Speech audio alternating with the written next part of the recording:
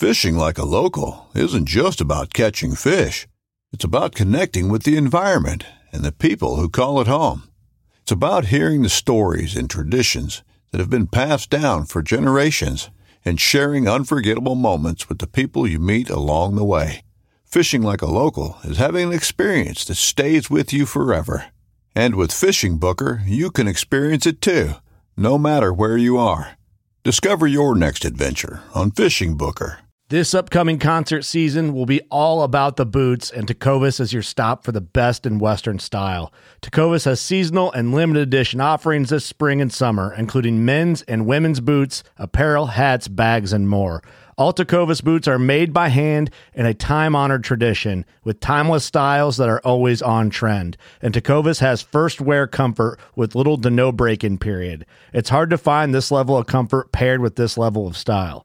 Stop by your local Tecovas store, have a complimentary drink or two, that's WCB style, and shop new styles. The smell of fresh leather and friendly staff are at your service. Many stores even have leather custom branding to make your boots truly personalized. And with regular live music and events, there's no in-store experience like it. If you can't make it into a store, just visit tecovas.com. That's TECOVAS.com. They offer free shipping on all boots, as well as free returns and exchanges, and ship right to your door. Go to tecovas.com and find your new favorite pair of boots today. You're listening to The Wild Initiative Podcast Network. Learn more and check out all the shows at thewildinitiative.com.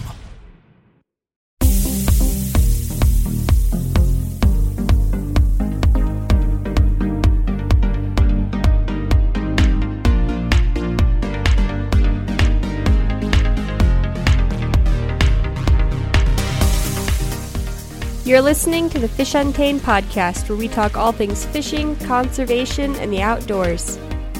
Today on the show, I'm joined by John Kelly Coffman, who just got back from his first summer guiding in Alaska.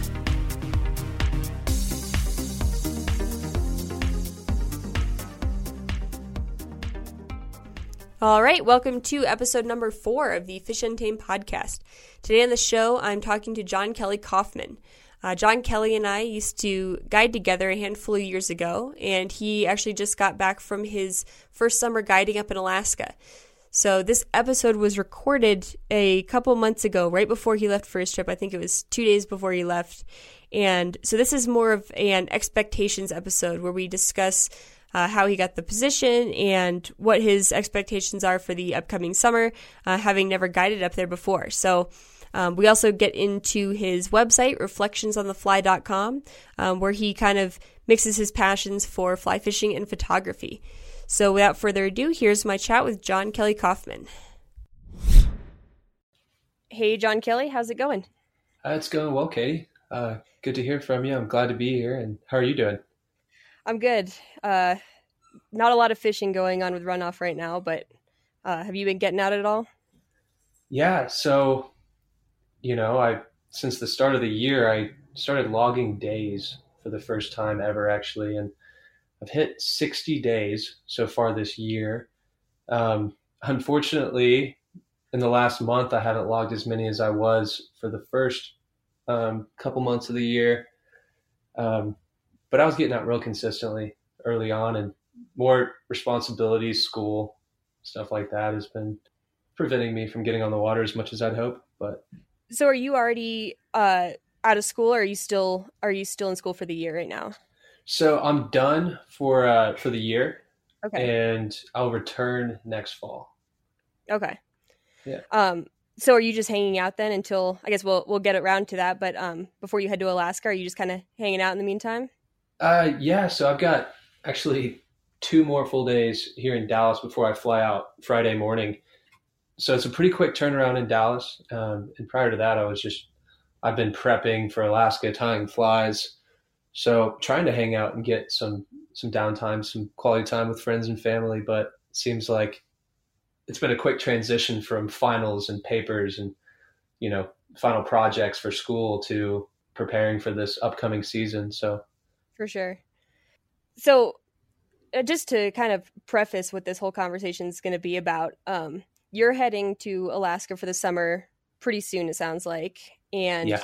this is going to be your first summer up there, after a couple years guiding elsewhere. So I guess the goal of this talk is to, we'll talk about you, but also kind of get your expectations of what you're expecting to come from this first year guiding in Alaska, and then hopefully down the road maybe do a follow up and see how how reality, I guess, compared to your expectations, especially since I'm sure it's going to be a lot different than what you've experienced before.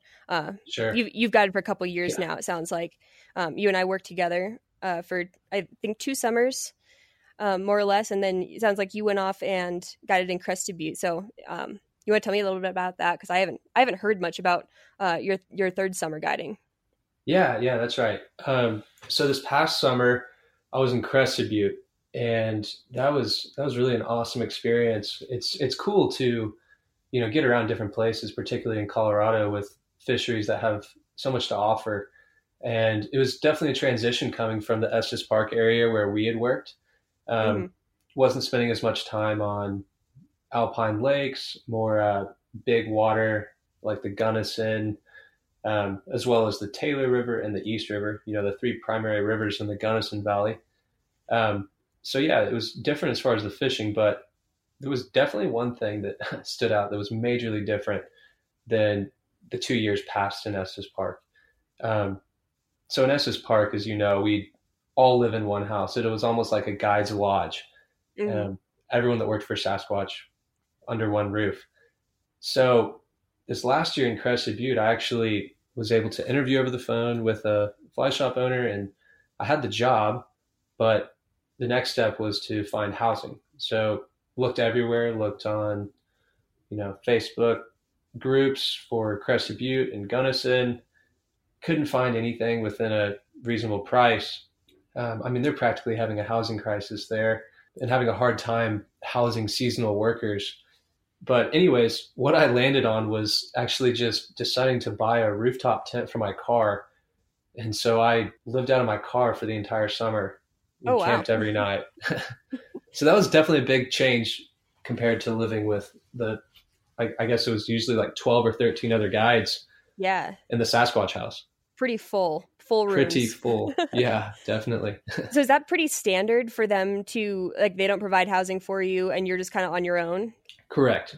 A lot of the guides there, they live there year round. So it was unique for me to be going up there for just a season compared to the other guides.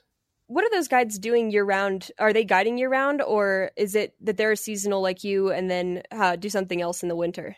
Right. So that seems to be the big question for guides in general, right?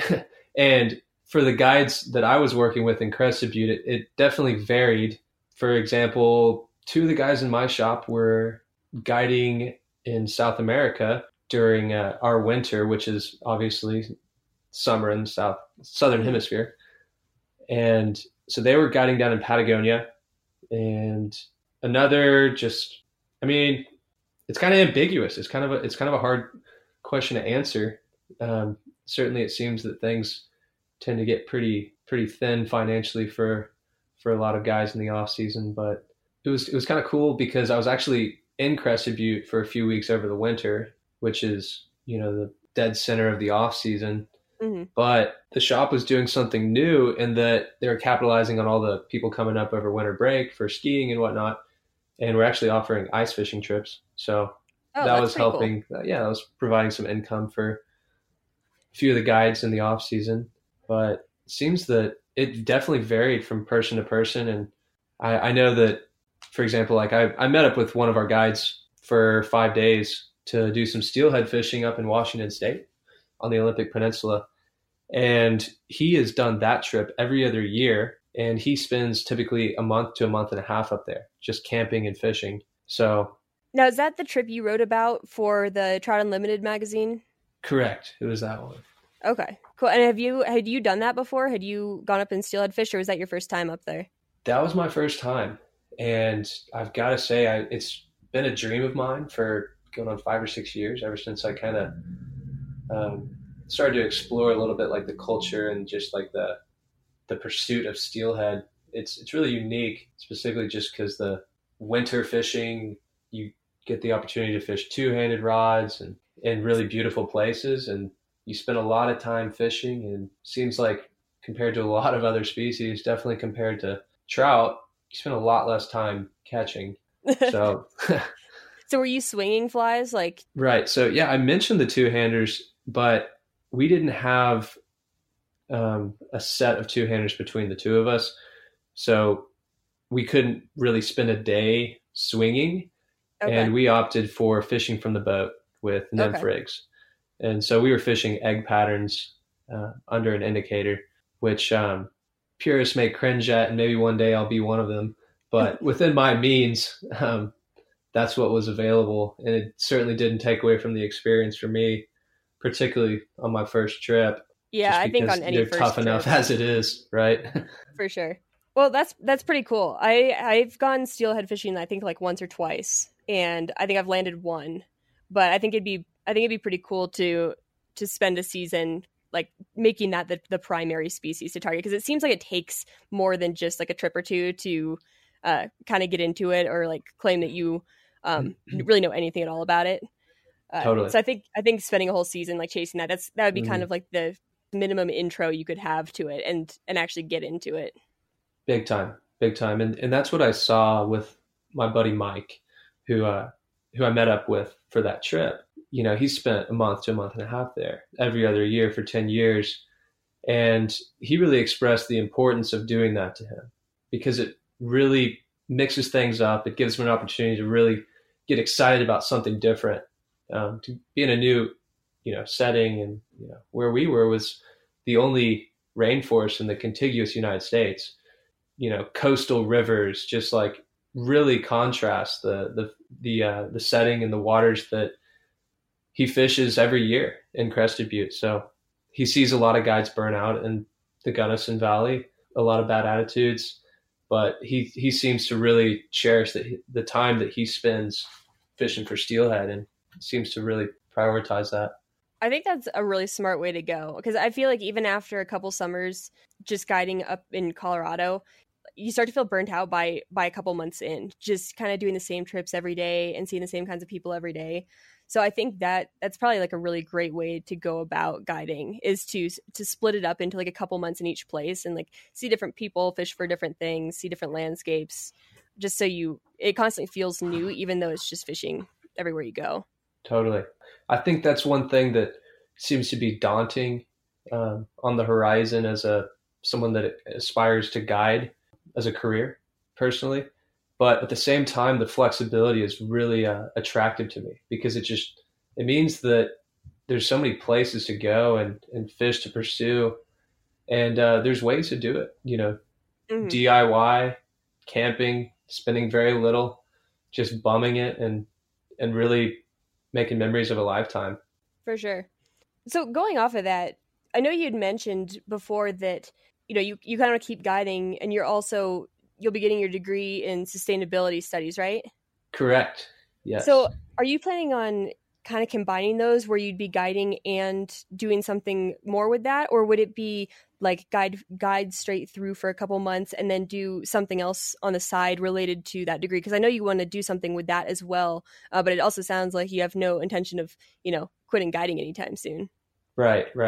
Yeah, and that's a good question, because there, it could be a distinction in the sense that like I have my guide mode and I'm like guiding, I'm on the water helping people catch fish, and that I'm kind of limited to that. And then in the off season, I'm working with ecological restoration or helping manage natural resources for government or non-governmental agency, and kind of wearing two hats at different times of the year. But the way I would see it is that with the knowledge I have gained and that I will gain in my final year next year at UT, it really seems that the dots are connecting, and I feel that my path as a guide is very integrated to the responsibility I feel to steward and be a voice for the stewardship of our natural resources, so that when I'm guiding, I'm bringing people into this environment where they can experience firsthand the utilitarian aspects of nature. What I mean by that is like, it's inherent that when you're in nature, you experience peace. You can have problems kind of fade away. and it forms you into a person that is better than you were before that experience. And as we've seen in the history of conservation in America, it's been the organizations made up of hunters and fishers that have pushed for the stewardship of land and water resources and the like.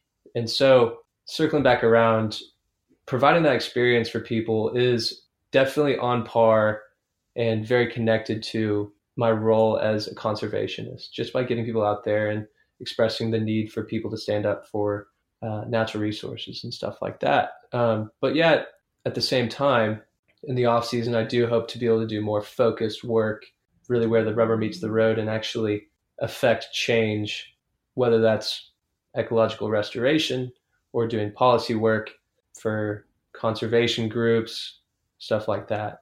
So are you more interested in the kind of restoration side, like the boots on the ground science, make sure fish populations are healthy, or are you more interested in the kind of social aspect of like getting people into fly fishing who may come from circumstances that makes a high barrier to entry, or people who just aren't aware of the opportunities out there? Or is it kind of a combination of both that drives you? Yeah, I definitely think it's a combination of both. And I certainly have an openness. And I guess I'd say that I have a preference that what I would do would encapsulate both perspectives on that, but it's idealistic. I'm definitely open to either, and I'll look for opportunities to do both, maybe different times of the year. Okay. Yeah. So talking about Alaska this summer, because I feel like we've got quite a bit to unpack there. Start by telling me how you kind of came across this opportunity, and then we'll kind of go into where you see it going after this point. Because I feel like we all have that like one or two friends that have guided in Alaska, and I feel like they all have different stories having been up there. It seems like it's such just a wide variety of experiences. So I just kind of want to hear all about your experience so far in terms of connecting with them and kind of what you've learned so far, and then kind of where you see it going. Totally. I'm glad you asked, because it's already, before my feet have even left the ground, as they will in 2 days, it seems like it's already been a journey in a sense. So it kind of starts back 14 years ago, actually. I was there in Alaska on a tour with my extended family in order to celebrate my grandparents' 50th anniversary. And I was only 9 years old at the time, and I only vaguely remember it. But even though it was 14 years ago, I've had a fascination with Alaska ever since. And I've heard stories secondhand about, this guy or whoever is guiding in Alaska. And it's like, oh, that sounds awesome. That's got to be one of the coolest jobs you could have.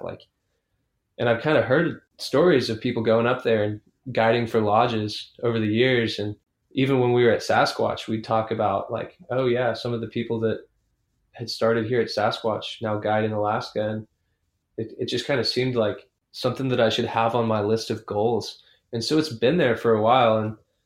And after some conversations with friends and family earlier this year, I decided that, it might just be worth a shot to just go ahead and send my resume to some lodges up there.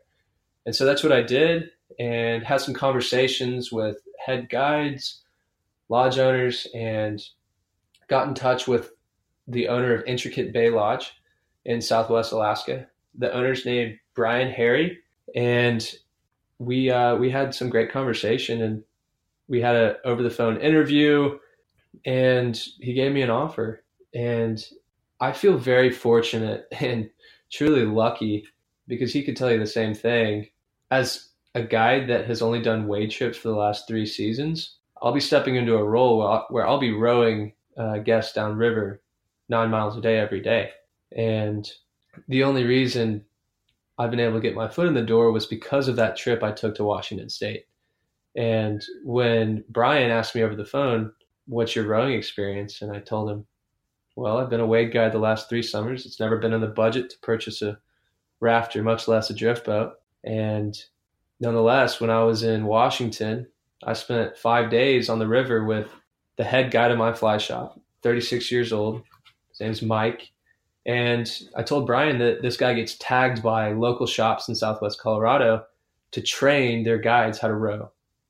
And I told Brian, I said, I spent 4 or 5 days rowing with him under his instruction, and that I made major strides. And despite my lack of experience overall, he liked the sound of that. And I assured him that I'd put in my every effort, and I told him I'm a quick learner. And so it's, like I said, I feel very fortunate and lucky to have this opportunity. I feel like that's one of those things that, it's kind of like the classic job problem where like you need experience to get a job, but you need a job to get experience. Right. And I feel like rowing's one of those things that you can't really have experience until you've done it, but everyone wants you to have done it before you do it. Totally. So it seems like you kind of lucked out, having someone who does train people to row and like does row, for a living, but you don't have to do it on the job. Like you get to just do it in your own time. The pressure's kind of off. You're just there learning. So I feel like, as much as you don't have as much experience as some people who've done it professionally for a while, having a little bit of experience under your belt and being eager to learn, at some point, someone's just got to take a leap of faith and let you row and to let you get good at it. Right. And I'm really thankful that Brian is the one that's given me the grace to do that. It's really crazy just how influential it seems like this 5-day trip that I took to Washington State in pursuit of steelhead has been so far and will be going into the future, because the only reason I was able to go on that trip is because I actually forfeited the opportunity to pay dues for the fraternity that I've been a part of at the University of Texas for the last 4 years, and worked it out with my dad to where I wouldn't pay dues, and instead I would get a portion of that money to put towards that trip to Washington State. And sounds like a pretty good deal. Yeah. And at the time it was just like, oh yeah, steelhead are awesome. That'll be worth it. And believe me, the fishing and the times that I was able to share with Mike were certainly worth it. But I had never dreamed that only by the fact that I went on that trip, got that time, that very little bit of rowing experience would be just enough to get my foot in the door in Alaska for my first season. So as far as how will Alaska compare to Colorado or the Pacific Northwest in terms of like the fishing style, like what you'll be targeting, just kind of the style of how an outfitter's run up there versus what you've encountered down here in the lower 48? I just have to start out and say that the idea that surrounds, Alaska and this upcoming season for me is primarily one that just, I have this thought. It's just like, I have no idea what I'm getting myself in for in a lot of senses. A lot is unknown. I have never lived at a fly fishing lodge. I've never guided for a fly fishing lodge. So I've got a lot to learn, but that doesn't mean I can't answer any of those questions. So I do know that we get all 5 species of Pacific salmon up there. We get large rainbow trout, grayling, Dolly Varden. There's northern pike in the lakes. And so it's very diverse opportunities. And I think one of the primary differences as far as the fishery goes is just the presence of millions of tons of salmon coming out of the ocean and through the freshwater systems. So just like overwhelming compared to what's going on down here. Yeah, exactly. I mean, the magnitude of, it's a fact. It is the largest transfer of nutrients from one habitat to another in the world. The sockeye salmon run in Southwest Alaska through Bristol Bay is the largest transfer of nutrients from one habitat to another. And that is just a magnitude that my words cannot describe, much less on the can't front picture end. It. Oh yeah, I know. I really can't. It's a gift and a curse that we have a video, in our world. We have opportunities to see places before we go there. And so I've seen some videos. I've seen the drone shots of a raft, parting what looks like a sea of salmon. And it truly is mind blowing, but being there and seeing that day in and day out, once those salmon are in the system, it's going to be unlike anything else. And back to the fishing, it really influences the trout fishing. So they'll start keying in on the eggs that the salmon are bringing up. And then towards the latter end of the season, after the salmon have spawned, they're keying in on the flesh of the dead salmon that's drifting downstream. But then also beyond the fact that the adult salmon's presence is a big influence on the trout. It's also the salmon fry and the salmon smolt that are left over from the last year. So they're eating the juvenile salmon. And based on conversations I've had with my boss, you can step into an eddy and millions of salmon fry will swim out into the river, into the main current. And they're so small they can hardly swim on their own, much less in the fast current. And the rainbow trout just go crazy on them. And there's so many of them that it's hard to effectively imitate them in a way that would cause a rainbow trout to choose your fly over one of the million that's in the river. Yeah, that's what I was going to ask. So kind of on the trout end as well as the salmon end, are the salmon feeding, or are you like snagging them or using some other technique to catch them? Right. So as far as I know, we won't be snagging them. And now I've got to say, I've never actually caught a salmon before, which is crazy to think that I'll be in the center of the largest salmon run in the world, having never caught one before. I'm sure you'll rack a few up pretty quickly. Yeah. It seems it'll go that way.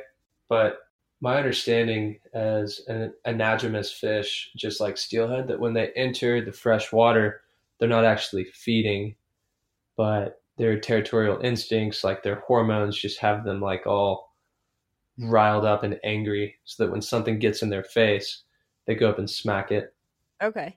So I know that we won't be snagging them, but they're not necessarily feeding. But it's just such a weird thing, huh? And then what about the trout? Because you said you made a good point. It's like, how do you differentiate your fly from the other million actual fish that look like your fly? So I assume you're definitely catching the trout feeding, but how are you separating yourself? Right. So how am I going to target the trout with like a fry pattern? That's a big question, and honestly, that's a kind of a universal challenge when you're fishing the fry. And I can only go off conversations I've had with my boss over the phone. For sure, yeah, I understand. But he said that the guys will have guests on the boat, and they'll see all those fry kind of flowing down the river in a big ball of bait, and they see all these rainbows just like swarming them. They're like, "Oh, we should probably put on a fry," and guide will accommodate them and say, all right, yeah, we'll tie one on, and they don't catch anything for 15 minutes or however long. And the guide's like, yeah, it's probably time to go back to a leech, huh? And so the guests will just put a leech fly back on, and they'll start catching them again. And so there's certainly a way to imitate the fry effectively. But I think oftentimes, my hunch is that it's got to be presentation, even more than just pattern, but definitely in combination, because you've got to hit the size and the pattern. And I've read a little bit about imitating them, and it's really important to imitate like the barred sides on these salmon fry. Just a arbitrary detail, but I've got a lot more to learn up there. But it sounds like you're also maybe using patterns that aren't fry, like trying to kind of stand out from that group. Oh yeah, totally. And there's such a diversity of food sources within these systems that even when those fry are in the river, that particular trout may key in on them, but they're also going to eat a leech opportunistically. And the local rivers that we have within range of Intricate Bay Lodge actually host some of the best dry fly action for rainbow trout in all of Alaska. Really? Yeah, and I've talked to a friend that got in Alaska last year, Mike Edwards. Do you know him? Yeah, I do. Yeah, you know Mike. And he was a little surprised that I was tying up like size 4, 6, and 8 stimulators. And I was telling him, yeah, well, we actually have like apparently a massive stonefly hatch that goes off in June on the Copper River. That's got to be pretty exciting. Yeah, just using like massive dry flies, especially in a place that you don't really associate with dry flies. Like that's always a nice treat when you go somewhere and you're like, oh wait, I can actually just throw something on the surface here. Yeah, it's always a nice treat. That's a great way to put it. And another treat is that I've found out recently that the rainbows up there like to eat a mouse swim across the surface, which I've thrown mice here and there, but I've never been in a place where it's like, seems like the go-to. Seems like it could really crush. So I'm excited for that. So is that different? Do you know, maybe you don't know, and I understand that like a lot of this you'll probably, come back saying like I had no idea what to expect. But like when I picture mousing down here, it's generally like summertime night fishing in a meadow where there might be like a mouse swimming across randomly, and you might get like a brown coming out from the undercut bank and snatching it up. But I feel like I've seen maybe in Alaska, maybe in Russia, where like mousing is just like kind of the standard all day, every day, like during the day as well, and for rainbows. And I don't feel like I picture mousing during the day or for rainbows much like down here. It's kind of like a strictly nighttime activity. Is that your understanding as well, that it's like a daytime thing there? Yeah, and the one thing to note is that if you're going to do it in the summer in Alaska or in the summer in Russia, unless you're doing it during the 2 hours of nighttime, it will be a daytime thing, which is true. Such an interesting factor. So that's got to play into it in some way, because the mice aren't just going to be active for 2 hours of the day. Mm-hmm. They might be running around, while the light's out a lot more often than they would in, say, Colorado, where they can take advantage of the cloak of darkness day in and day out. So I didn't even think about that like you won't have much nighttime up there, will you? No. Yeah. And that's definitely one thing that I do remember very well from being there 14 years ago, was being in just, seems like it was, it's obviously not brightest day because the sun stays pretty close to the horizon towards the quote unquote night hours. But, it's just bright up there. It's crazy. So do you know how that affects like your hours or how a standard trip goes compared to like your standard guided trip down here where you've got, regular summer hours from, I don't know, like 6 to 8? That's a really good question. I do know that as a guide at this lodge, I'm going to eat breakfast at 6 a.m. and right after breakfast start preparing for the day's trip, which will include packing gear into float planes. I mean, everything else that goes along with it, getting my gear as well as the guests in order. And then the guests will eat breakfast at 7 a.m. We'll fly out to a local river, float down the river, and then get picked up in the evening and then be back at the lodge for dinner. And so it's interesting to even say that we'll be going back in the evening because it'll essentially be as bright as it was at midday. Just evening time. Yeah, evening time. One thing that it does give me a little optimism that I might be able to squeeze in some more fishing time as a full-time guide this summer. If so many of my hours are being taken up by trips, hopefully I can sneak out during quote unquote night and still be able to get some solid action. But who knows how much energy I'll have for that. I mean, kind of circles back to what I said earlier, is that I truly have no idea what I'm getting myself in for, and in the best way though. Yeah, I think that's the way to do it. I think that'll probably set you up for like a lot of pleasant surprises and probably some unpleasant surprises, but those ones will make good stories. And then the pleasant surprises will just be, great while it's happening as well. Totally.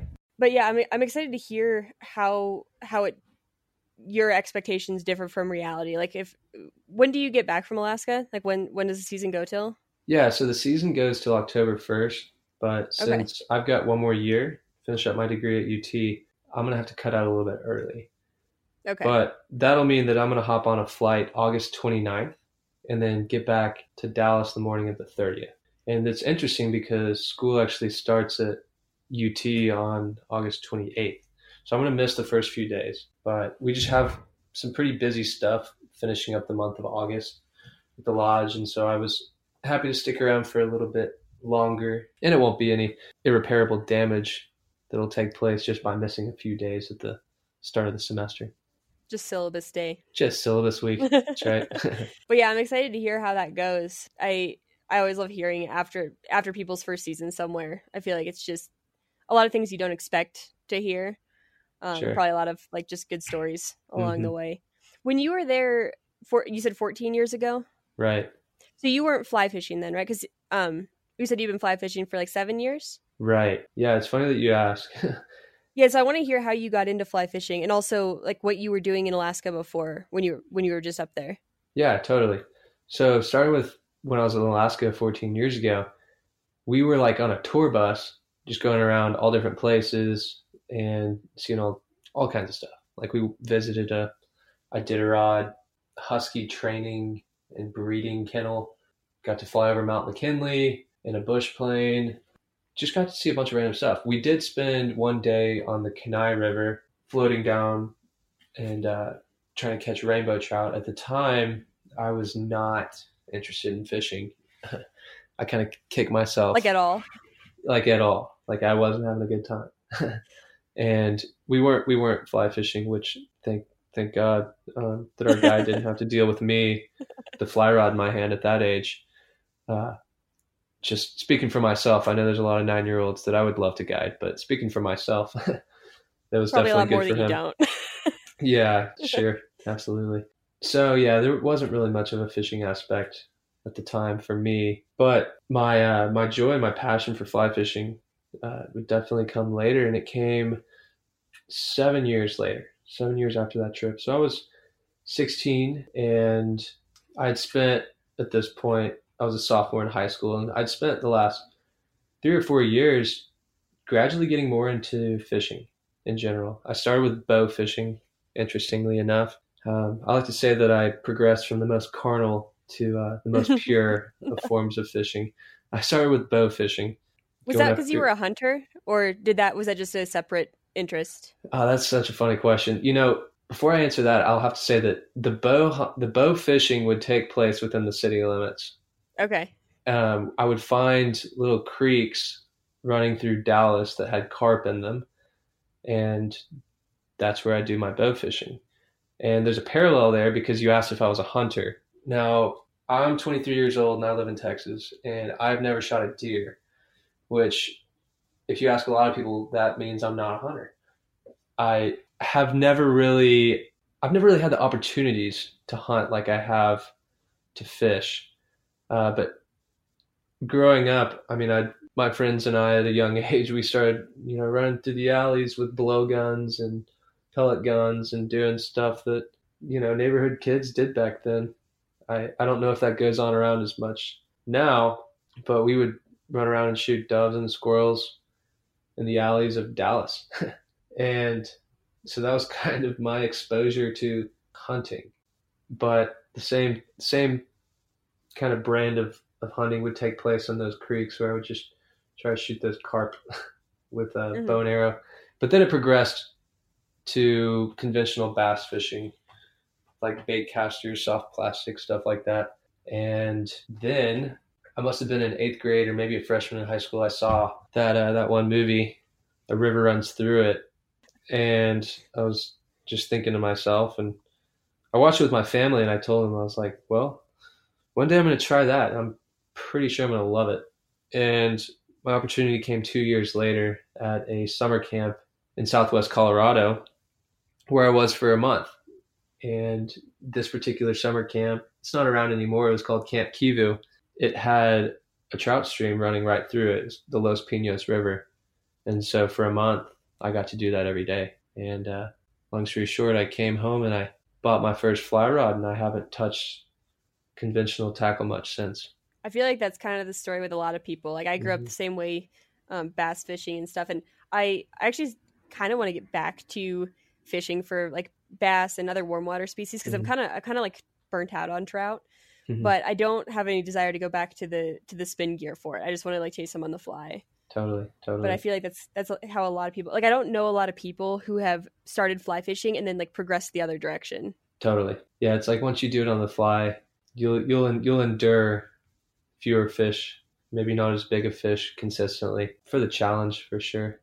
It's just fun. Like it's just busy. Yeah, that's right. Yeah. I mean, there's so many positives, and I think I've stuck with it and kept a fly rod in hand. I think it's probably not a unique reason, but it's a very meaningful reason for me is that the period of my life where I did pick up a fly rod for the first time, I was going through some pretty intense personal challenges, family challenges. My parents were going through a divorce, and I spent that month up in Colorado, that summer camp, and the time that I could spend fly fishing was definitely a source of relaxation and rest. And yeah, I think it really, it's almost like a fly rod is almost a token of a period of my life where I was able to escape a path of like kind of a junction in my life where I picked up a fly rod and did a lot more fishing than the alternate, which I guess statistics would say could have been like pretty intense, devastating substance abuse or something like that. And I think that's where you hear the slogan "Fly fishing saves lives," and I feel that that's part of the importance of it for me. Definitely. I feel like I've heard similar stories before where, you know, if someone hadn't kind of picked up something that took all their attention, like fly fishing seems to, then they didn't really know where else they would have gone with their life. But I feel like once you dive in, there's so much to learn, and then all the different versions of fly fishing, if you want to take up like Euro nymphing or spay casting or fly tying or any of those things, it's just like you can never run out of things to learn. So it just kind of consumes your mindset. So I think fly fishing has probably pulled quite a few people out of bad situations and gotten them back on the right track. Even if that right track doesn't have anything to do with fly fishing, just having that kind of getaway.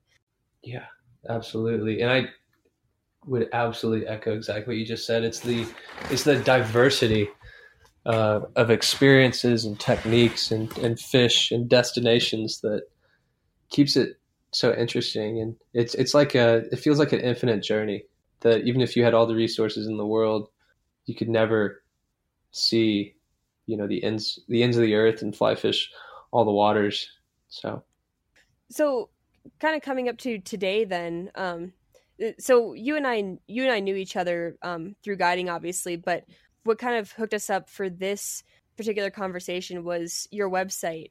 Is that reflectionsonthefly.com? That's it. Yeah. Okay.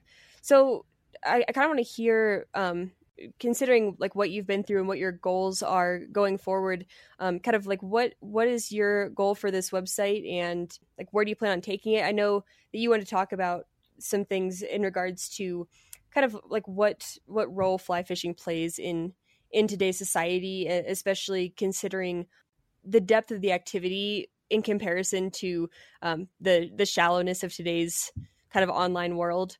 And kind of balancing that with, you know, wanting to connect people, but being stuck in an online environment to do that. So I just want to hear kind of all your thoughts on all of that.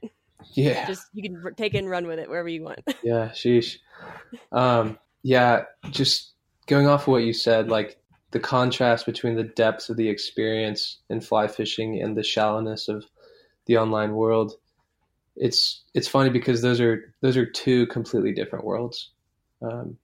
Fly fishing for a very long time has been an excuse to get outside, be in the sun, be in beautiful places and pursue beautiful fish. And that's a separate world in its own in a lot of ways. And that is very pure, I believe. And there's no doubt that, I mean, you could hear the same comments from people who aren't even really involved in the fly fishing industry that just like, wow, like you're really interesting that there's so much fly fishing content, you know, on social media. So commentary aside, it's definitely a fact that those two worlds are colliding, and good or bad, it's happening.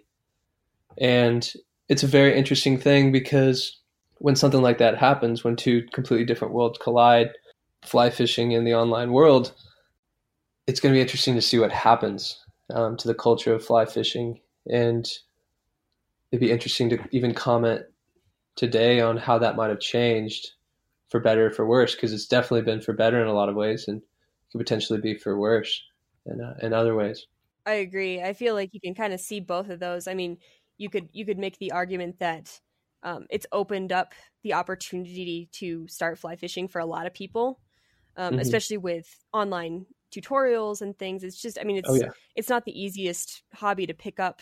But I feel like with today's online world, especially with things like YouTube, anyone can grab a fly rod and be casting proficiently within a couple hours. And at the same time, you've got kind of the egotistical comparative world of who can catch the biggest fish and potentially doing shady activities to get said fish and having popular locations blown up. So it's definitely, it's got pros and cons, but I agree. It's just kind of figuring out how that balance is going to actually play out. Yeah. And that's exactly right. I don't have like a super strong stance like for or against it. I've accepted that it's happening. Now my responsibility is to just walk that line, and try to understand that there's opportunities for good with it. Like, I'm definitely indebted to people who have posted things online. I've learned a lot through it, and I've been inspired through it as well, regardless of the platform. And it's definitely a developing conversation. And it's hard to take a definite stance on it now. But I would say that my efforts in making this website, definitely a big part of that is in order to present the sport of fly fishing in a way that feels right to me personally. And that doesn't mean that it's more right than the way other people want to do it. But I think that it's almost like a exercise for myself as much as it may be for other people to enjoy it. It's just that I want to have a space where like the love for this sport can be like reflected. No, I think that's awesome. Doing it the way that you think it should be done, and you can be in control of that. Right. I just don't think that we can expect to really understand like the meaningfulness of fly fishing just by swiping our thumb across a screen. And I think that's a pretty idealistic goal for me, is that people would consume content that doesn't involve swiping a thumb across a screen. Obviously, my own website has a mobile version, but I just think there is an importance in going backwards in time and seeing history, and not just seeing what was posted yesterday, but maybe like the books that were written, decades ago, the classics, and growing through that, because it would just be a shame if the legacy of the sport were lost in a flashy digital age. I agree 100%. It's also hard considering the fact that the majority of what you see on, I think we're mostly talking about Instagram here. Yeah. If we're talking about like lots of swiping, and the problem is that despite the fact that most of the people on there probably do have a deeper connection to fly fishing, it's hard for that to come through when you've got a picture and then a caption that shows a couple lines and then gets cut off. And the majority of those pictures are going to be a fish that someone caught, which, of course, if you catch a fish, you're excited and you want to take a picture, but it's hard to then convey how much it meant to you and all the preparation that went into it and things like that, especially in a way that's going to matter to a stranger who is just looking for a couple minutes of looking at big fish in the meantime, Right. So are you planning on approaching that with writing or photography, or kind of a combination of both? And yeah, what's your goal, and how do you plan to kind of achieve that, I guess, on your site? Yeah. So with my website, it will definitely involve writing and photography, as it already does. And I've been using 35 millimeter film, and I enjoy that because, like I said earlier, like I think there's an importance in going back in time and understanding like the rich heritage of our sport. And I think that doing that with photography has helped me appreciate photography more. The process of shooting with film means that you take a photo and you don't look at a screen on the back of your camera and see the way it turned out. You've got to wait for it to get developed and sent to you. And it's not to say that there's anything wrong with digital photography. No, that sounds pretty cool. Kind of combining, I don't want to say ancient, but the kind of the old heritage of both of those things and using them to connect with each other. Would you say that using the film kind of gets you to slow down a little bit? Because that's one thing I've noticed as someone else who runs a site.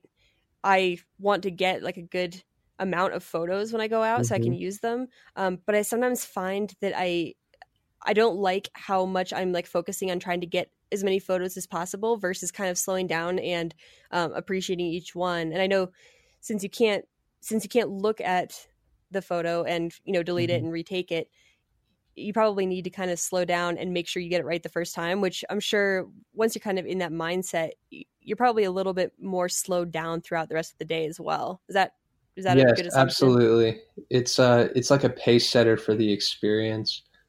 And it's definitely like an item that gets brought along on trips that really brings a nostalgic sense to the fly fishing experience, which I think that's part of the importance of, and really the blessing that starting to shoot on film has been for me, is that in using it, I'm experiencing photography in a way that is considered very often as, the original art form of photography, using film, and that a lot of people think that things have been lost in the age of digital photography.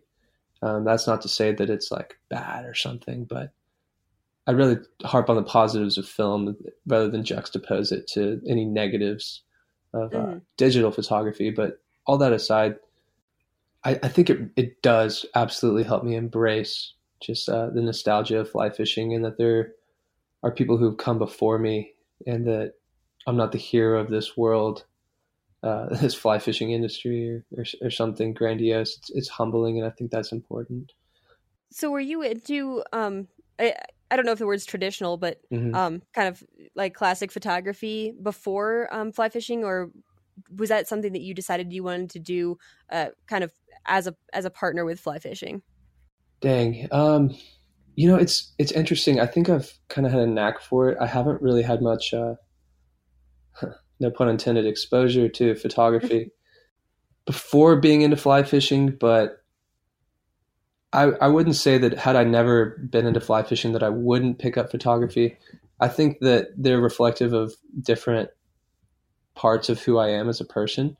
I like to create. I appreciate nature, and that is related to fly fishing, but it didn't stem from fly fishing necessarily. All right. So you're working on this website with the goal of kind of getting people in touch with the past and basically the meaning of why they're doing what they're doing, specifically fly fishing. But it also sounds like you could be kind of inspiring some people to maybe do some outdoor photography or other, just kind of getting back to the roots of like what they're doing, and in particular fly fishing. So if you just want to share with people like where they can find you, kind of what you have going on your website and where you plan to take it. Yeah. Sure. So the reflectionsonthefly.com website, and the title, I think it kind of summarizes the purpose in a lot of ways, because when I think about like a reflection, it's just like taking what's in a moment and like extracting meaning from it.